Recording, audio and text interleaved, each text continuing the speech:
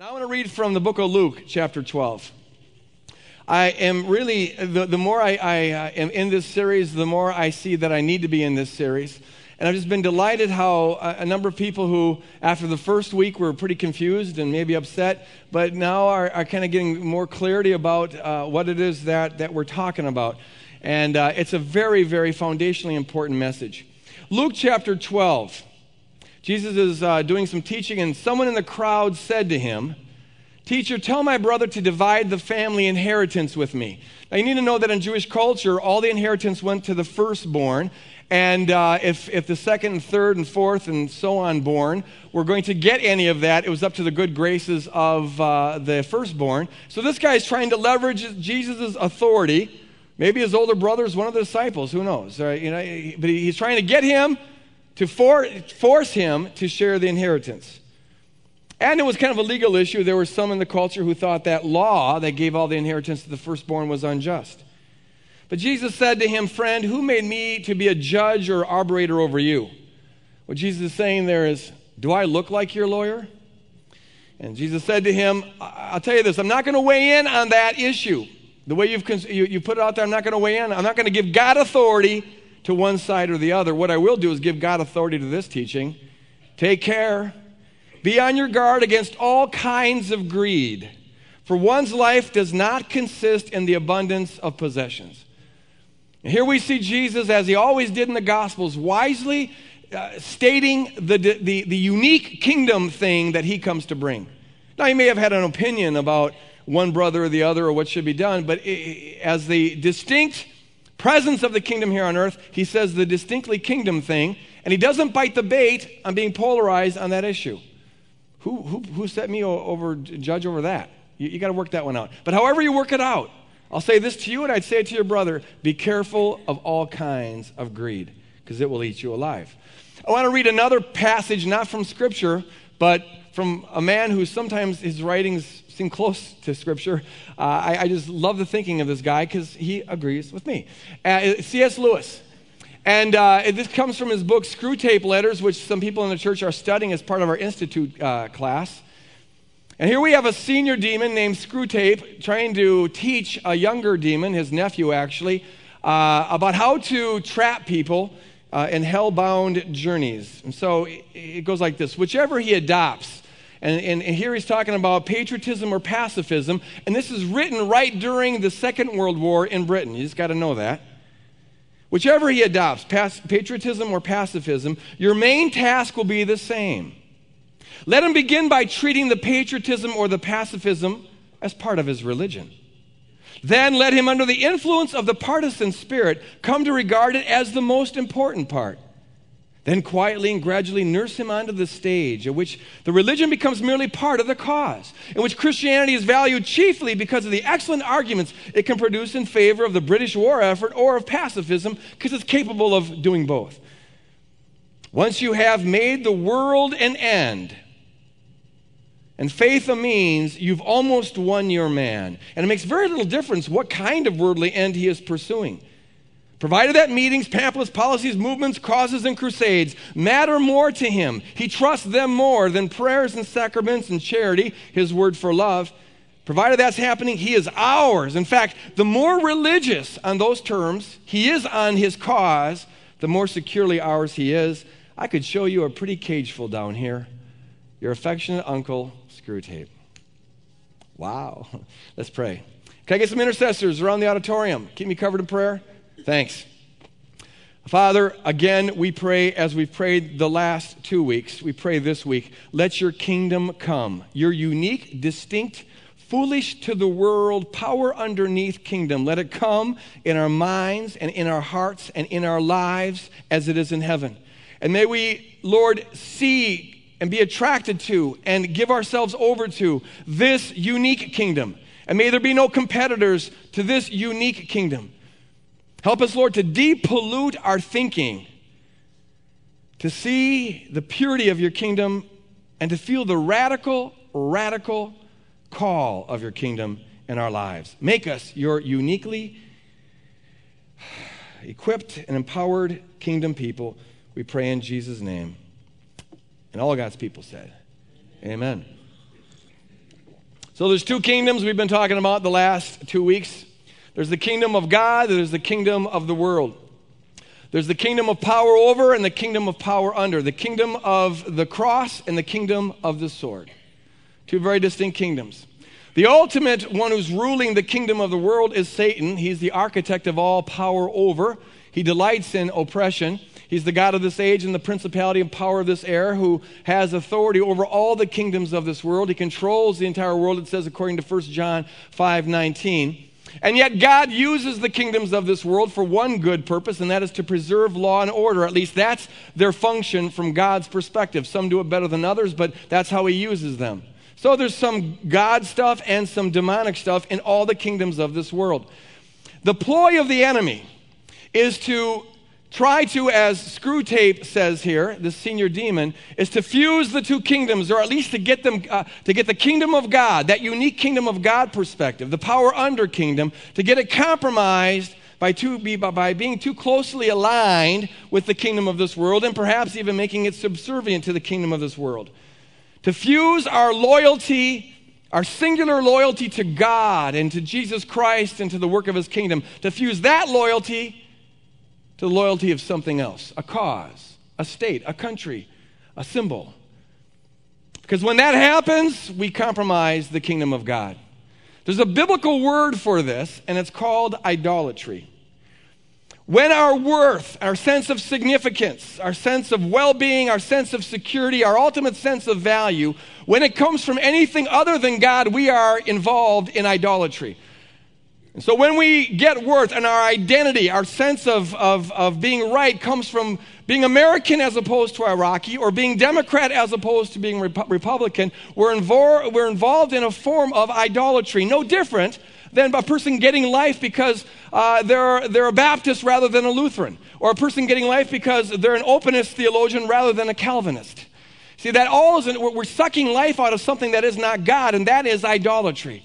And for kingdom people, what we've got to know is that our worth and our identity, our sense of significance, our sense of value, our sense of purpose is to come from Jesus Christ and from Jesus Christ alone. Amen? He's the source of our life. We are not to be deriving it from other things. Now, this isn't just this problem of fusing the kingdom of God with the kingdom of the world is not just a problem of the conservative right. It's a problem of the left as well. It's found all over the place in this culture. I mentioned last week, I believe, about this sermon I heard 12 years ago or so that was a wonderful sermon and freedom in Christ and all this, but it ended by saying that George Bush Sr. was anti-Christ and no one who voted for him could call himself a Christian. That's the kind of fusion I'm talking about. I'm sure you believe very strongly, this person I'm talking to now, I'm sure you believe very strongly that your candidate's better than George Bush, but let's keep the kingdoms distinct, and when we fuse them together, nothing but problems happen. And I am worried, frankly, about the level of fusion that is going on in our culture. It's not a new thing, but it seems to be an intensifying thing. I heard a politician recently quote John chapter 1, verse 4, about the light shining in the darkness, and the darkness could not overcome it. And he referred to it to America. America is the light shining in the darkness, but the darkness will not overcome it. And see, I worry because that's basically equating, on biblical authority, America with Jesus Christ. And I don't doubt that we've got some good light to shed, but it's not the light of Jesus Christ. And the way that the nations of this world shed their light is not the way Jesus Christ shed his light. He shed his light by going to Calvary and dying. And there's no nation that's going to do that for its enemies. And I worry about this fusion because now God loyalty gets fused with national loyalty, and we got ourselves in a serious mess. Now, there are 5 distinct disastrous consequences that happen as a result of this. I went over 2 last week. I'm going to go over another 2 this week. I'm not going to get to the 5th one. I hope I get to the 4th one. Just by way of review, disastrous consequences that happen when we fuse the kingdom of God with the kingdom of the world. The power over kingdom with the cross kingdom. Number 1, we compromise our witness for Jesus Christ. Because the primary witness we have is our willingness to lay down our life for our enemies, to bless those who persecute us, to turn the other cheek. God wired it into the DNA of the church, as I said before the offering, that the kingdom of God goes forward by our sacrificial love. When we replicate Calvary, the world will know that he's for real when they see his reality in our life. That's why the command of the kingdom is very simple, very straightforward. Be Jesus to people. Repeat Jesus' love to people. Be conformed to the image of Jesus Christ toward all others. But you see, by definition, the kingdom of God happens whenever things look like Calvary. And by definition, the kingdom of the world is happening whenever things look like Caesar, whenever things look like the kingdom of this world. So by definition, a nation can't be Christian in any kind of kingdom of God sense. You can no more have a Christian nation than you can have a Christian flower plant or Christian bicycle or Tostito or something.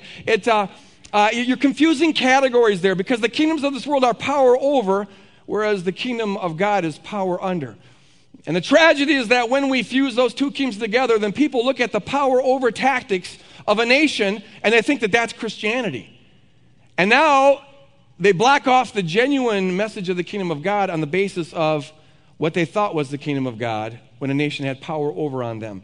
And one of the reasons why there are major segments of the world today that we have trouble reaching is because of this confusion. Oh, the Christian nation does this to us. They exploit us. They whatever you want. And now they identify that with Christianity and they're blocked off to it.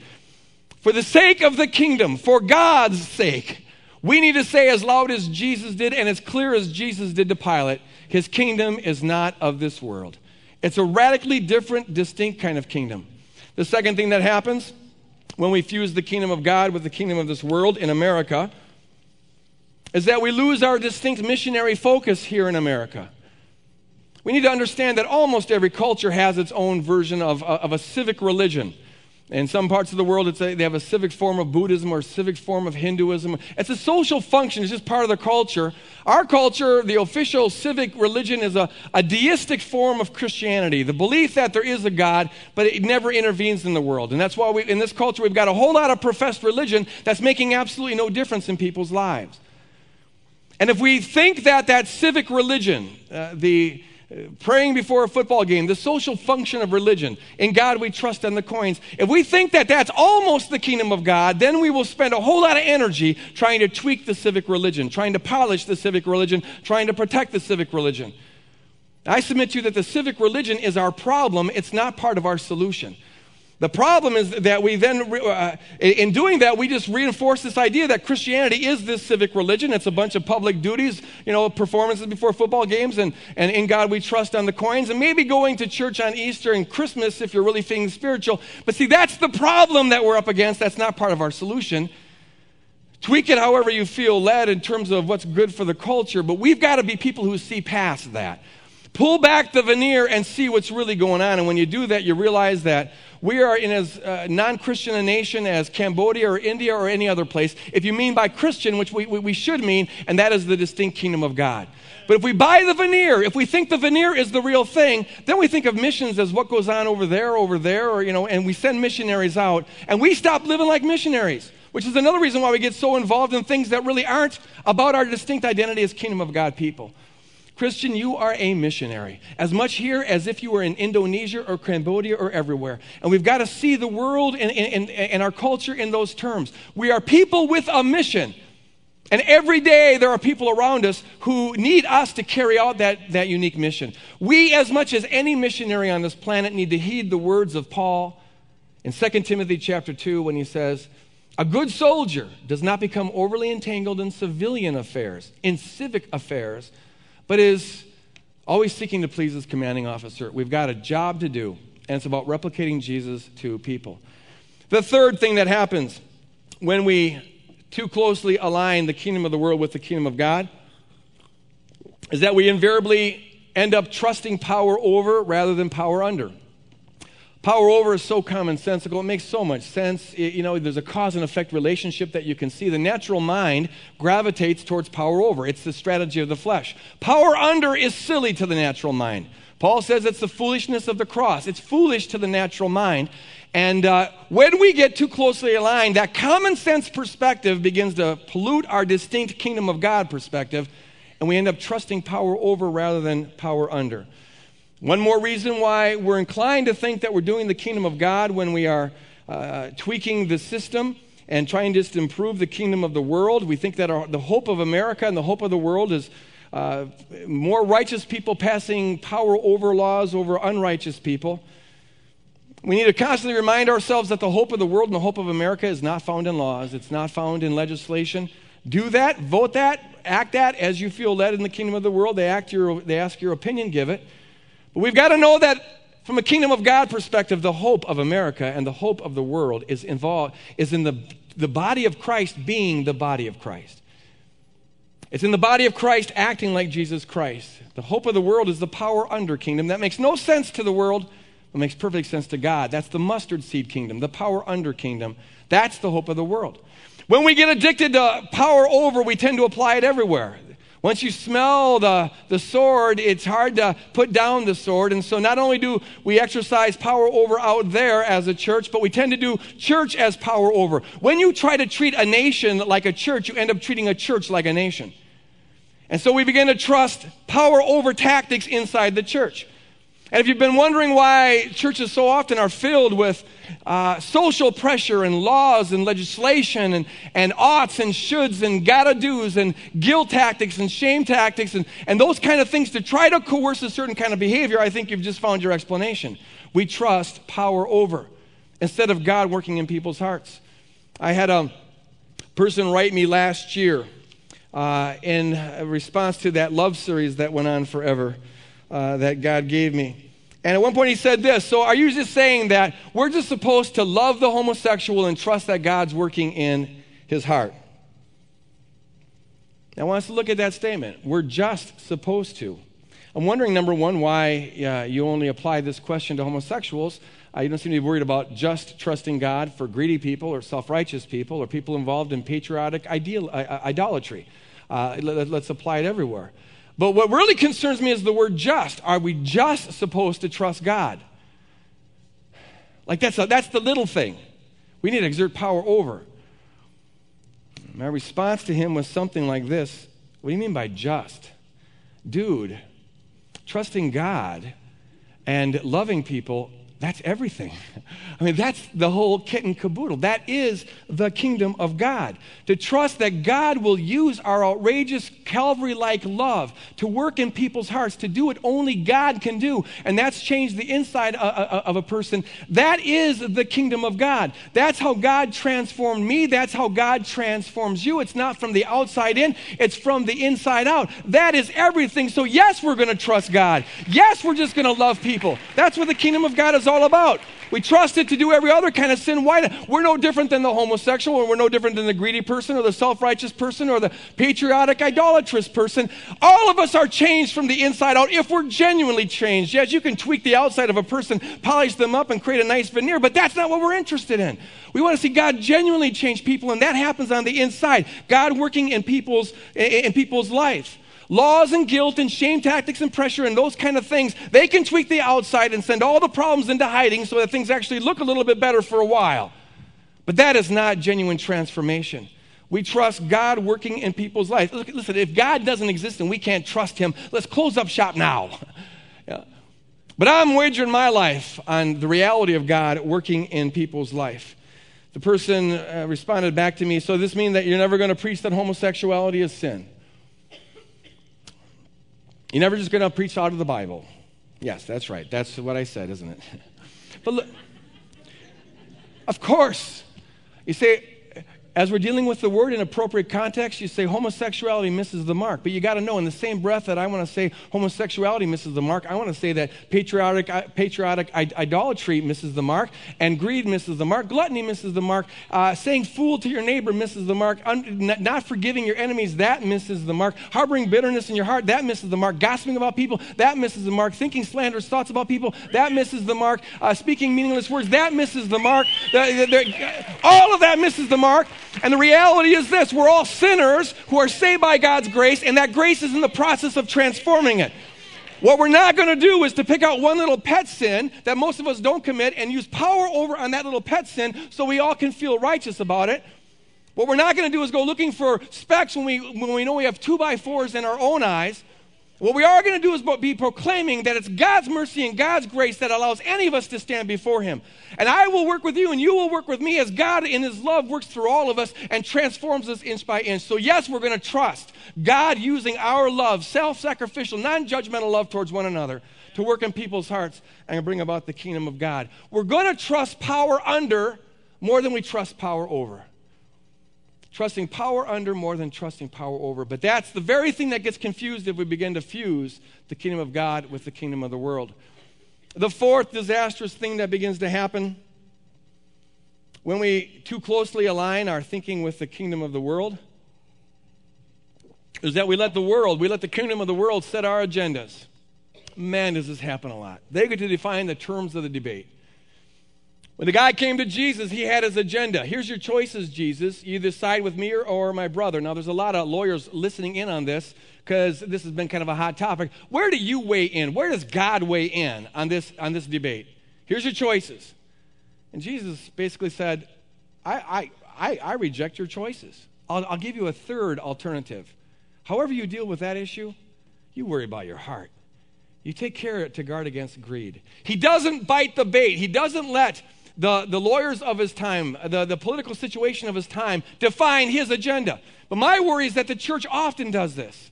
The kingdom of the world sets out the issue, sets out the proposed solutions, fights over it, and the church then accepts that way of looking at the problem.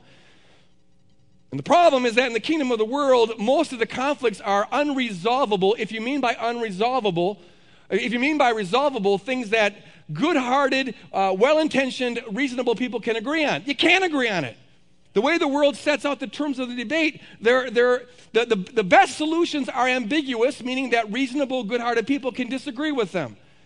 The way the kingdom of the world sets out the issue, it's always, because it's a power over kingdom, it's a win-lose equation rather than a win-win equation. So people don't work together for the common good. They rather fight each other over their solutions about the common good. And they polarize, and now the goal is to win, and to win means you've got to lose. And so in certain contexts, we will use bombs or bullets to win. In other contexts, we'll just use words. We'll use slogans. We'll use propaganda. Because you got to rally the troops. You got to infuse them with emotion. And so you demonize your enemies. We're the right ones. They're the wrong ones. We're the righteous. They're the unrighteous. And the kingdom conflicts get polarized like that, and it's unresolvable. And when the church buys into that, well, we just accept that whole unresolvability, and we polarize, and the devil laughs all the way to the bank. A classic case of this is, and take a deep breath because I'm going to break a no-talk rule. But the kingdom of God's got to be a place where we can be out loud about stuff. But a classic case of this is the whole abortion issue. And see, here, the way the world proposes the problem has made such inroads that a lot of you right now you got buzzers going off. You're getting nervous right now, aren't you? Huh? Your pulse is going up. And there'll be a mechanism inside of you, in the minds of some, that are going to be trying to immediately fit me into a slot. Well, is he on this side or is he on that side? Because you're thinking in the categories of the kingdom of this world. So you want to know, how does this guy vote? I bet I can sniff it out by what he's going to say. And how is he subtly trying to encourage us to vote? And I'm just going to tell you out loud, I'm not here to talk about how you're going to vote. I want to talk about a distinct kingdom of God. Might there be a distinct kingdom of God way of approaching this issue?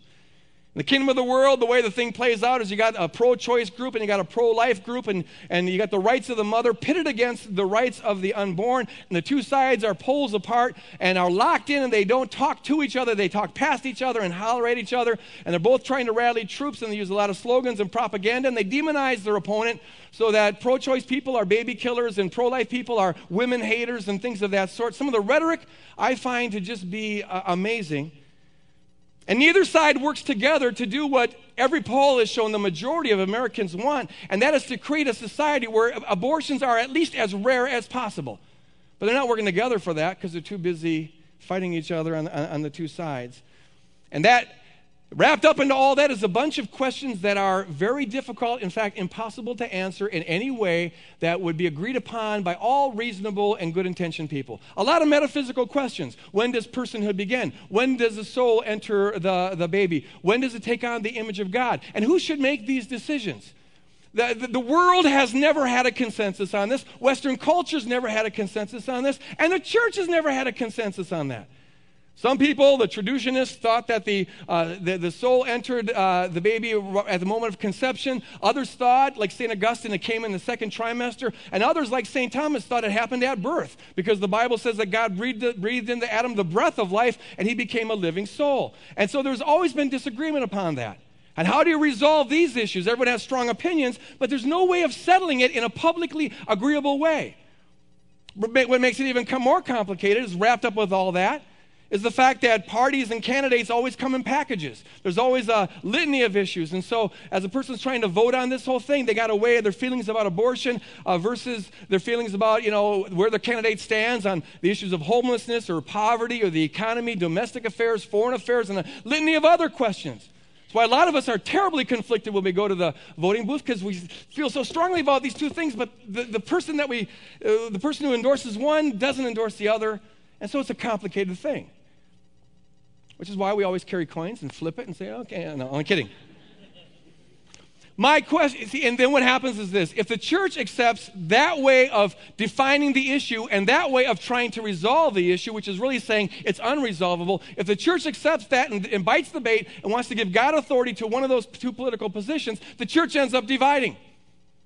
And we inherit the conflict of the world. And we don't do the distinctly kingdom thing we can do about this, because we're conditioned to think that we are doing the kingdom thing by voting one way or another. And you find people who think the kingdom of God is on either side of this. What we do a half hour every 4 years or maybe every 2 years becomes our kingdom thing, and we feel good about that. Now, I want to ask the question, is there a distinct kingdom of God way of looking at this? And what I'm wondering is this: why do we, kingdom of God people, whatever you think about how you're going to weigh in on the kingdom of the world way of looking at this issue, why do we need to accept that way of proposing the problem? Why do we need to pit the rights of the unborn versus the rights of the mother? Why do we need to accept their questions and accept their answers? Why do we need to try to resolve things in a kingdom of the world way? See, it seems to me that what we know is and what we can rally around, whatever you think about all those other issues, is God's the creator of life. And so what is growing in this woman's womb is a God creation. And that gives it infinite value. And I don't need to know all the metaphysics of the situation. I don't need to figure out exactly when personhood begins or when it's got a soul or when it's made in the image of God. And I don't need to resolve the political issue either to be able to affirm that this thing growing inside of her, this creation of God, is infinitely precious. And I don't need to know anything about this woman. I don't need to know how she got pregnant, whether she was promiscuous in the past, maybe she was raped. I don't need to know anything about that to know that Jesus died for this woman, and therefore she's got unsurpassable worth, unsurpassable value. And I know that my job in life and your job in life is to live and act in such a way that we ascribe worth. This is the only kingdom question we need to live in, is to ascribe worth to this woman and to her child. To ascribe to value, the only question we need to live in is, how do I love this woman and this child? How do I serve this woman and this child? How do I come underneath this woman and this child? How can we walk with this woman and this child in such a way that we're not just saying, you do this, but rather we do this, and we try to make it viable for her to go full term with it? Because you see, here's the thing. Anybody can carry a sign. Anybody can vote. Anybody can holler. Anybody can say, you ought to do this. What I'm wondering is this: as kingdom people, who's going to do Calvary to this woman? Who's going to sacrifice of their time and their resources for this woman? Who will get in the trenches with this woman? Who will actually bleed to make it viable for this woman to go full term? Who will sacrifice of themselves and replicate Jesus to this woman? Who will walk with her in her times of fear? Who will walk with her in her times of economic woe? Who will help her confront her parents because she's afraid to do that? That's the distinctive kingdom thing that we can do. How can we bleed on behalf of this woman and come underneath her? That, I submit to you, is doing the kingdom of God, doing pro-life in a kingdom of God way. And it's got very little to do with what we do for a half hour of our life every 4 years. Let me tell you about Dorothy. Dorothy's best friend had a best friend whose daughter got pregnant. And it turns out this daughter, and this happens a lot, was closer to Dorothy than her mother. There's a lot of history and chemistry issues and whatever. This young lady was too afraid to talk to her mother and father because her mother and father were very strict Christians, and she was afraid that they would. She was 18, and she was afraid that they would just kick her out of the house. And so she went to Dorothy, and she just kind of opened up the situation to Dorothy, and she was seriously considering getting an abortion. Dorothy just, without judgment, embraced this young lady. And instead of telling her what to do, she said, what can we do? Oh, that word we is so important. I'm here with you. I'm going to walk with you on this. Now, are you sure you want to get an abortion? I mean, you know, you got to know the information, and this is going to have long-time consequences. And are you acting out of fear here? How can I minister to your fear? How can I listen to your fear? I'm in this with you. We'll do this together. I think we together can walk through this thing. And so Dorothy gets involved in her life. She goes with this young lady to talk to the parents. And unfortunately, the parents did reject her, did kick her out of the house. So Dorothy says, I got a place for you to live. I'll make a room. You can come and live here. And Dorothy sacrificed her friendship with this her best friend. She paid a price for this, but she was willing to do it. So the young lady stays there. And then Dorothy helps with the medical bills. Dorothy helps with the maternity clothing. Dorothy helps with the boyfriend issues and some legal issues that were involved in this. Dorothy walks with this woman and tells her, if you want to give this child up, I'll find this child a nice home. We'll make sure it gets into a wonderful home. And if you want to keep this child, then I would be honored to be its godparents. And I'll help raise this child. Because you see, it's not just what you do before the child's born, it's also what you do after the child's born. And see, Dorothy gets involved in this woman's life, and the result is that this woman is experiencing a kind of come under love that no ought to could have possibly given her. And she walks with this Dorothy walks with this young lady, and they have the baby, and she ends up keeping the baby and helping raise the baby. And in time, they brought reconciliation with the parents. That, I submit to you, is being pro-life, kingdom of God style. You do it together. How can I come under you? How can I sacrifice to see this happen? And what you also need to know is this. Dorothy usually votes pro-choice. As she weighs all the issues, she usually votes pro-choice. But I submit to you that Dorothy is more pro-life than I am, and more pro-life than most people I know who vote pro-life, if it means they take a half hour every 4 years and vote a certain way. Because kingdom of God, the kingdom of God happens when we replicate Calvary, and that means we bleed.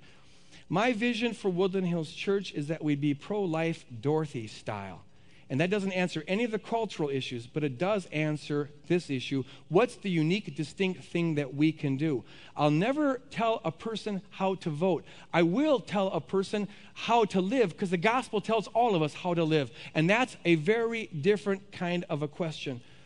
My vision for Woodland Hills Church is that we'd be a place where we sacrifice on behalf of the mother, where we're willing to get into the trenches with the mother, where we trust love more than we trust law, where we trust power under more than we trust power over, where we embrace scared kids without judgment and get in the trenches with them and walk with them to make going full term a viability before and after the child is born. The one question we need to live in is, how can we love this woman and her child? How can we serve them? How can we sacrifice for them? Now, not everyone's called to do what Dorothy did. For a lot of people, that's not a feasible option. My question is not how are you individually going to live out a Dorothy kind of pro-life thing, but here's the question: how can we together do that? And I'll answer that and end up this sermon by just going back to what I said before the offering. The kingdom of God happens when kingdom people bleed for others, when we sacrifice for others. And when we sacrifice of our offerings, it's the one thing we do together where we bleed together. And that supports a ministry that we have now that confronts women who are pregnant and don't want to be pregnant, and we handle them Dorothy style. My vision is that in the future, especially as we move into this youth center, that will be a magnet for unwed pregnant young ladies who are scared. And I want to have people that are there for them. Now, maybe you can't sacrifice as Dorothy sacrificed in terms of your time and house and whatever. But we can all give a Dorothy sacrifice in terms of supporting a ministry where we do it together. One of the reasons why we're so intent on paying off this $5 million debt and this Growing in the Spirit campaign is that will free up $500,000 a year. How many Dorothys can we get with $500,000 a year? How many kids can we affect with that? Now, this isn't only about ministering to kids who are, and others who are pregnant and don't want to be pregnant. It's about just doing the kingdom of God. It's about everything we do, Dorothy style, where we come under people. It's the same mindset where we treat people who are without homes and people who are without foods and marriages that are breaking up and kids that are confused and people that are empty and people that have got emotional or psychological problem. And all of that, what we are doing together insofar as we sacrifice together, is ascribing unsurpassable worth to people who otherwise wouldn't know they have unsurpassable worth, and trusting God to use that to build his kingdom, and that is all that we are about. Always ask the question, what's the distinct kingdom of God way of looking at this issue? And what's the distinct kingdom of God way of responding to this issue? And we don't need to buy into all the problems and all the conflict and all the ambiguity of the kingdom of the world in order to do that one thing. Our life is profoundly simple. Our commission is profoundly simple. Keep your eye on the kingdom of God and be willing to follow it through. Lay down your life for others. That's what it's all about. Would you close your eyes?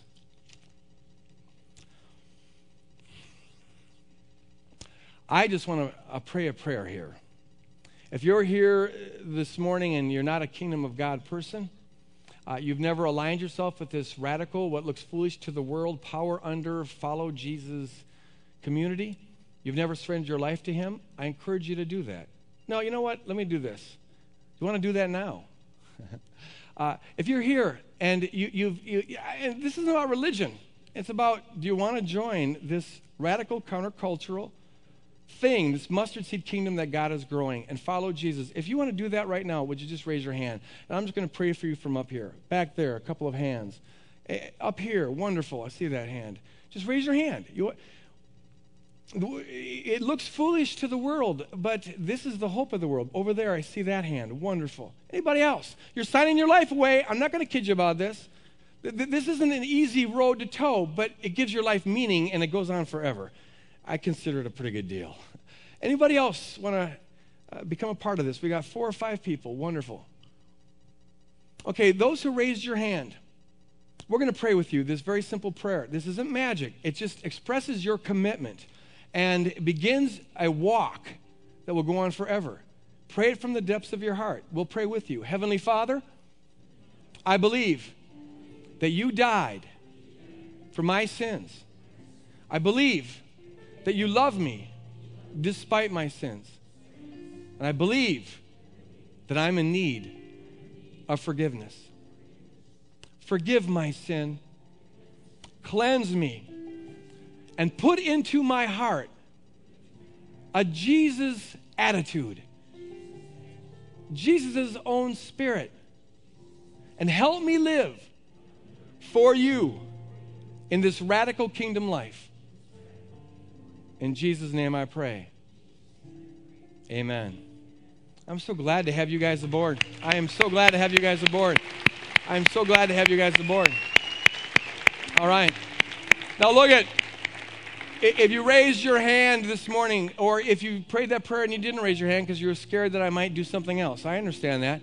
But would you please take a minute out and come up here to my right and your left. There's a wonderful lady who would love to give you some literature that will help you get started on the Christian life. I want to encourage all of us as we leave this place to always be asking the distinct kingdom question. How can I, in this situation, express outrageous love, unsurpassable worth to another at cost to myself?